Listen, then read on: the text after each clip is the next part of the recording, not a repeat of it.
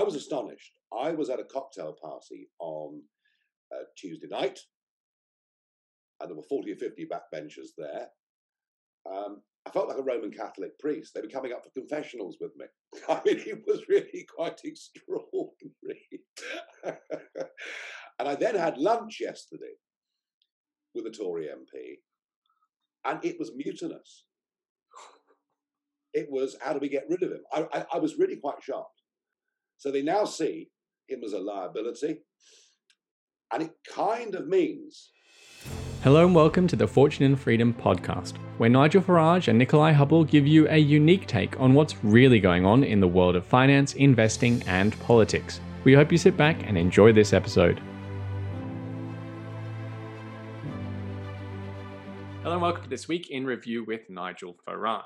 Nigel, there's been a bit of a shift in UK politics. I can't remember someone being so popular and then so unpopular so quickly. What do you make of it? And what do you think the implications are going to be for the legislation over the next few years? It's a funny one. Boris, I mean, everything about Boris is funny in a way, isn't it? But, you know, it's really interesting.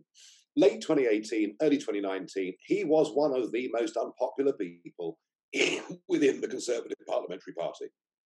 No time for colleagues, would never cross the tea room to speak to anybody, living in his own little sort of bubble, seemed to be aloof, distant, arrogant, and yet, of course, you know, he'd won the mayorship of London twice in a not particularly conservative London. And once we got rid of Mrs. May, or once I got rid of Mrs. May, he was the obvious person to come in and to wave the pom-poms around and to say it's all going to be absolutely marvellous.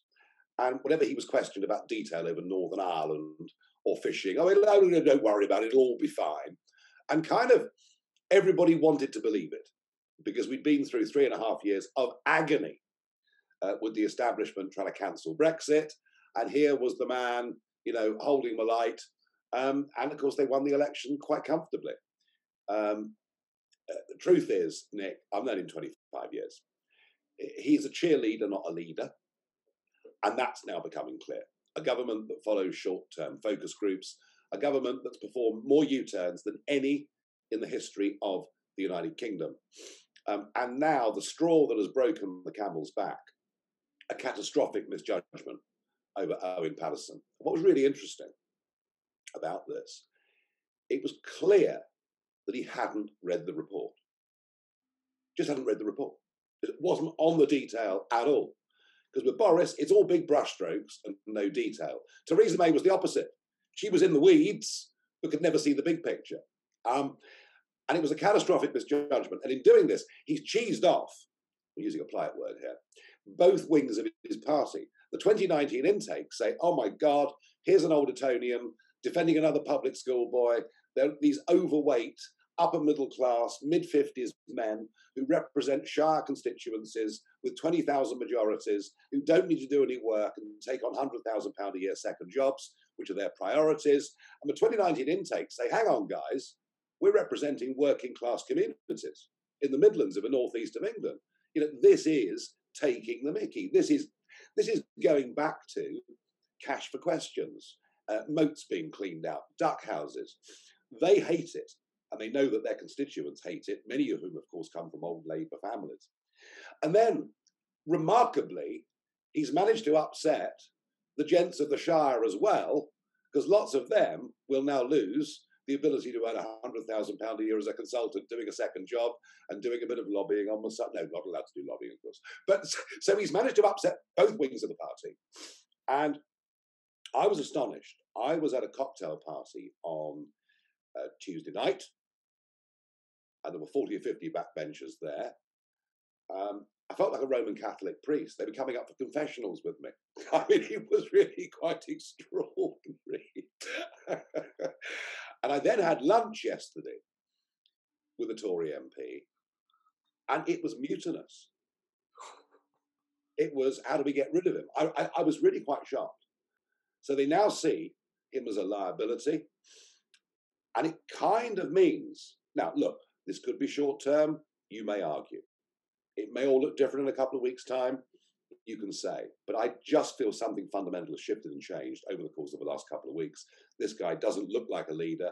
This guy doesn't act like a leader. I mean, goodness me, the way he was dressed at the cenotaph was reminiscent of Michael Foot of a donkey jacket. There's just nothing about this is working at all. Nothing that he's doing is even vaguely conservative. So I don't know where we go from here, but I suspect that on both sides of the pond, both here and in America, we now have administrations that are effectively becalmed. Difficult to get radical legislation through, difficult to see any sense of clear direction. And I think we're sort of politically heading for a period of drift. Now, I don't know what that means economically, because I think we overestimate the importance of government in business.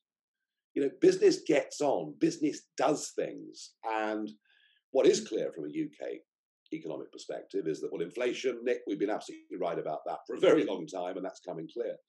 But equally, you know, you've still got money coming into this country from all over the world. There's still a great deal of confidence in the UK, certainly relative to our European neighbours. So the fact you've got political problems doesn't necessarily mean that we get very bad economics, although the inflationary side of it is difficult. Made me laugh a few years ago. Belgium couldn't form a government. Well, given the way they're set up as a country, I wasn't surprised. No government for 500 days, and everybody in business said, it's great.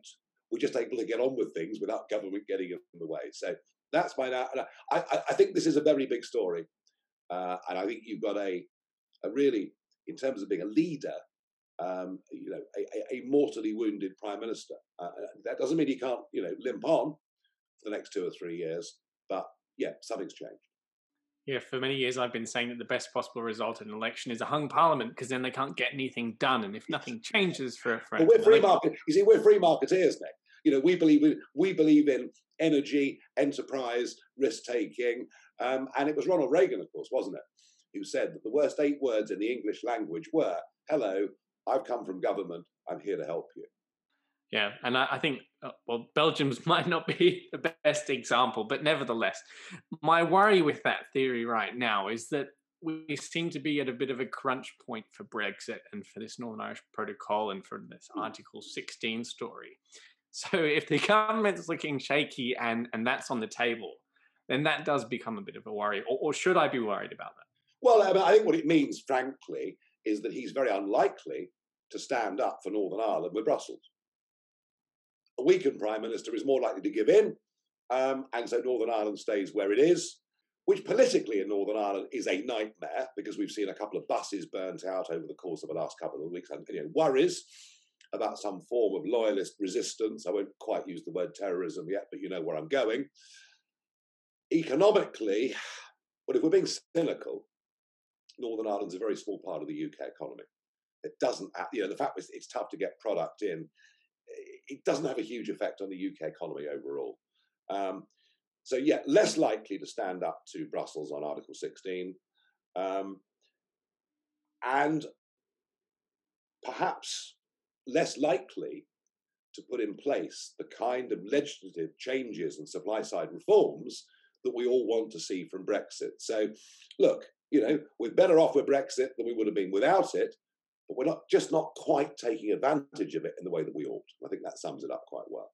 Yeah, and a weakened government's less likely to be capable of pushing that advantage. Yeah. Let's move on to the story in Gibraltar, because I think this is a symptom of what I've been arguing for a long time now. The idea that vaccinations will help us avoid lockdowns in the future, let alone the pandemic, is being slowly disproven. And I think Gibraltar is sort of the last to gasp, because the vaccination rates in Gibraltar are so extremely high, and yet they're still having this issue. They've cancelled Christmas, according to some of the papers. The focus in Germany and Austria is on the unvaccinated, but in Gibraltar, there aren't enough to do that. So I think Gibraltar's disproven the underlying idea here that vaccines will help us escape. If that's correct, what happens next? Well, look, I'm convinced of the evidence. I'm really convinced of the evidence that if you have the double vaccine and perhaps the booster too, that if you get COVID, you're less likely to get ill or die, seriously ill or die. I mean, I think that is actually quite conclusive. I don't doubt that for a moment. I've never been an anti-vaxxer, whether it's MMR or this. I never have been. What I find monstrous is we are beginning to create a two-tier society. I'm going to dare to call it vaccine apartheid. because that's what's happened in Austria. A third of the adult population of Austria have been locked in their houses and told they cannot live the same lives as everybody else. And I find that monstrous. We've seen 50,000 people leave the care sector in the UK in the last 2 weeks because they will not have the double jab. And look, it's their life. If the evidence was overwhelming that the unvaccinated are more likely to carry the virus and pass it on to somebody else, there might be an argument for it, but I can't see it. I just can't see it. I keep asking, doing my TV program, I keep asking so-called experts on this. Even Boris himself said, having the vaccine doesn't stop you catching COVID and doesn't stop you passing on COVID. Now, whether it reduces it, some say it does. I just don't know. But what has happened in Gibraltar is really deeply worrying.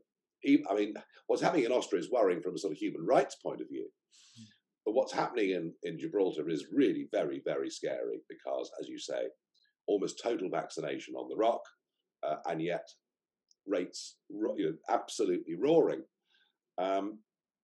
This is one area in which the British government will do better than the rest of Europe. Whatever our criticisms of Boris Johnson's government's handling of COVID, they've actually applied a lighter touch at every stage than everywhere else. Yeah, I know what's happened to the care sector. I know what's coming for the National Health Service on the 1st of April next year.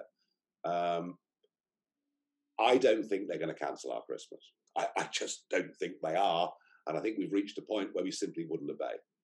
This has now been 2 years. Enough is enough.